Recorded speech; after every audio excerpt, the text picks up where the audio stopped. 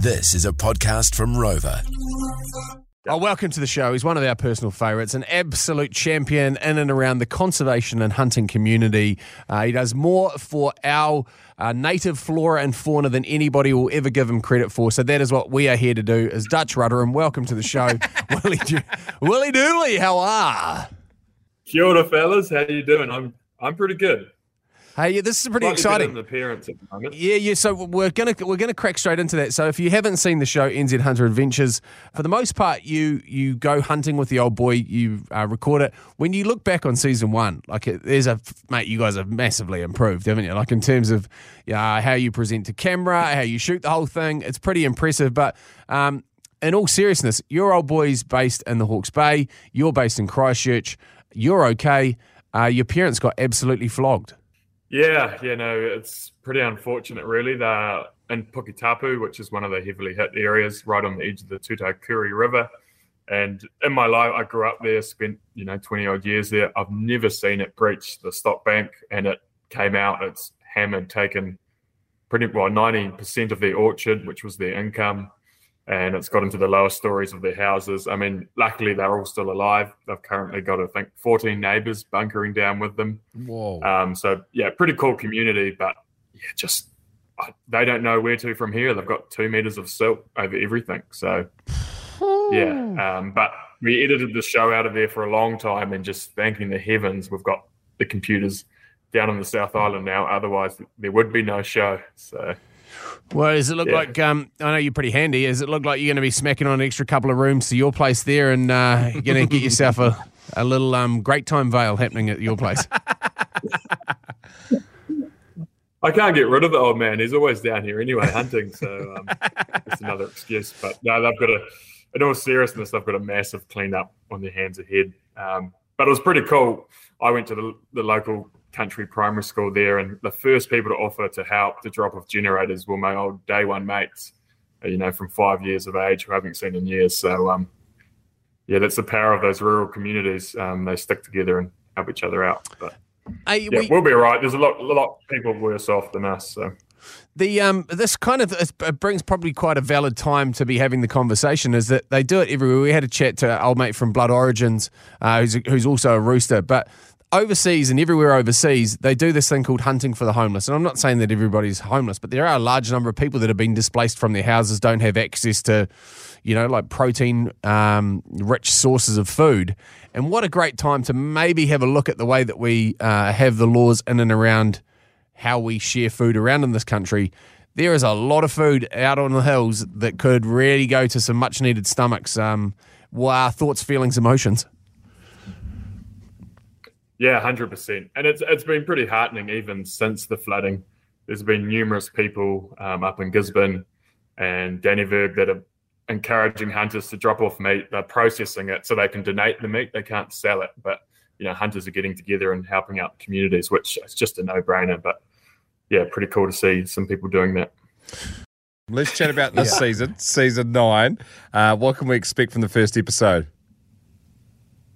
Oh, it's a bit of a unbelievable episode without giving too much away. Hey. You might be able to guess the species we're hunting there. Unbelievable. No, it's pretty cool. We set off on a sort of epic West Coast adventure on foot, as per normal, and we've got an alpinist along, Peter Kamau, who's at that stage he had climbed 23 of the 24 1,000 meter peaks, and he had his last peak to grab, which was La Perouse.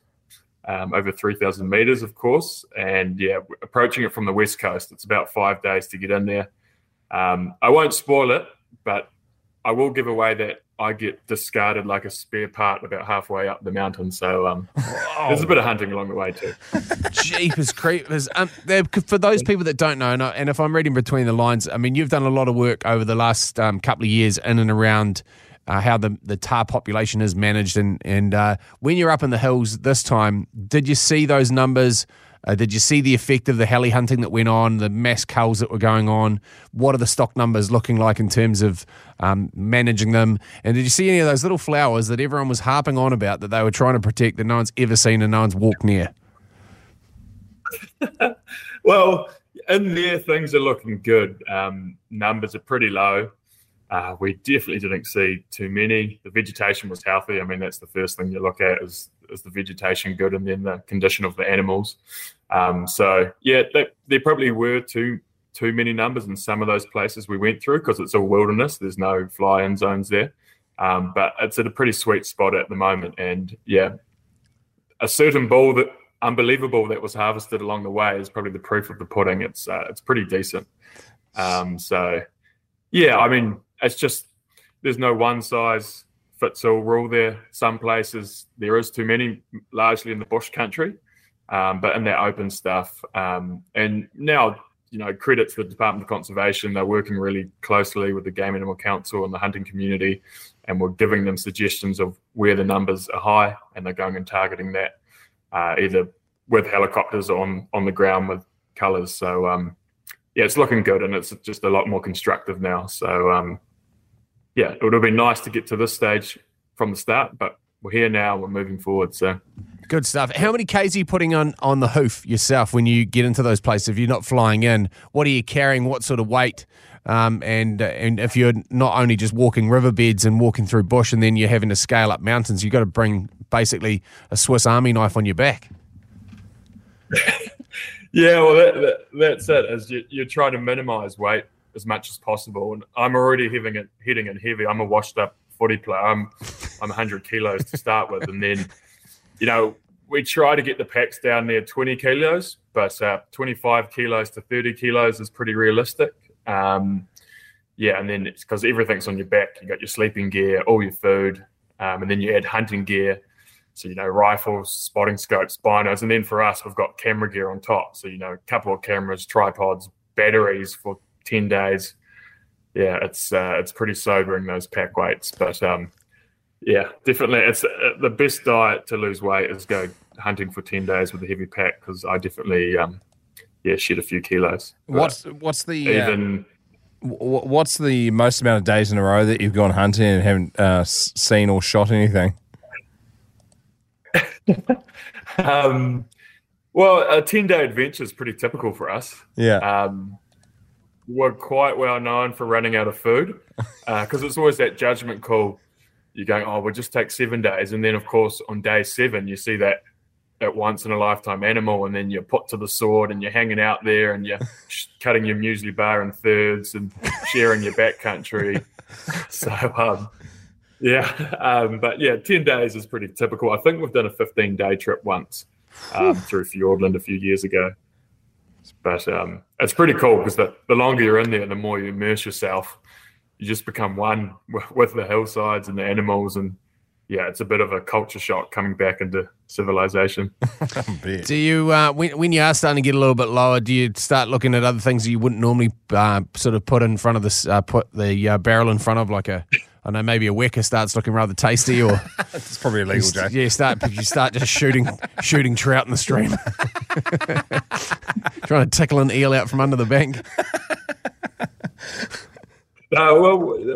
Because we film it, we've got to be pretty careful about what we shoot and do, of course. But there was mention on this episode. We actually cut this piece out because we thought it wasn't really TV worthy. But one of the bull tar that gets shot is quite old, and someone compares it to eating your granddad.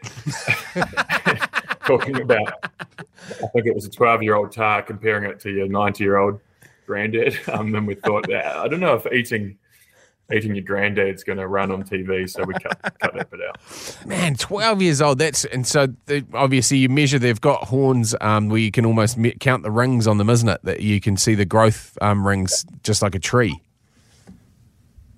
Yeah, so every winter when the feed's at their least, or they're eating their least, they get a little growth ring on their horn, and it's pretty cool because simple game management is you're looking for those older animals that have done the breeding. They're on the way out. And so we're looking over heaps of tar, and, you're trying to get something. You're talking inches between an okay one and a really good trophy. And then you're trying to count those little growth rings that are stacked up and looking for those really old granddaddies. And that's what's so cool about the West Coast, is it's so remote. We bumped into this tar on that trip. We got within about 5 meters of it. It's never seen a human before, 100%. Just those encounters are pretty cool. Hey, well, as always, mate, we appreciate what you do. Thank you for taking us out into the backcountry and to showing us bits of New Zealand that we would more than likely never ever see, let alone drag 30 kilos of pack out with us as well. Me and Dunk would be done. We'd be absolutely toast. I definitely would be. Yeah, you work with some incredible brands that sort of help you and support you through these amazing adventures that you go on. One of those being Lower, which is the hunting boots that you've got. And little Birdie tells me that you've got a pair for us to give away with a set of Thorlos socks as well. Yeah, I managed to wrangle a pair of the new Lower High Country Evos. Pretty cool prize. I think they're worth about $800 retail. And the Lower Tibets that most hunters will know, they're probably the most popular hunting boot in New Zealand, I'd say. They've got a bigger rubber rand, so perfect for running around your mountains and the rocky scree country. And I've worn them on a few trips now.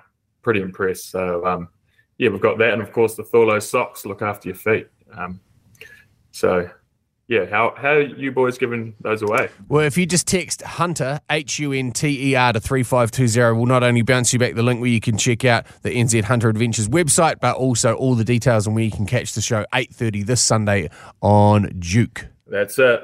Enjoy it, folks. And, of course, open offer if you boys ever want to come along on a trip. When's it happening? You do anything on the back of a motorbike? Anything live on the flats? No, we have to. We need to block a weekend out and go and bang something. It'll be bloody good fun. Willie, mate, we appreciate you for coming on the show as always. You're an absolute beast, and keep up the good work. And we're looking forward to the rest of the season. Legends, appreciate it. Thanks, guys. Blimey, that's a right kerfuffle, innit? The Jay and Dunk Podcast.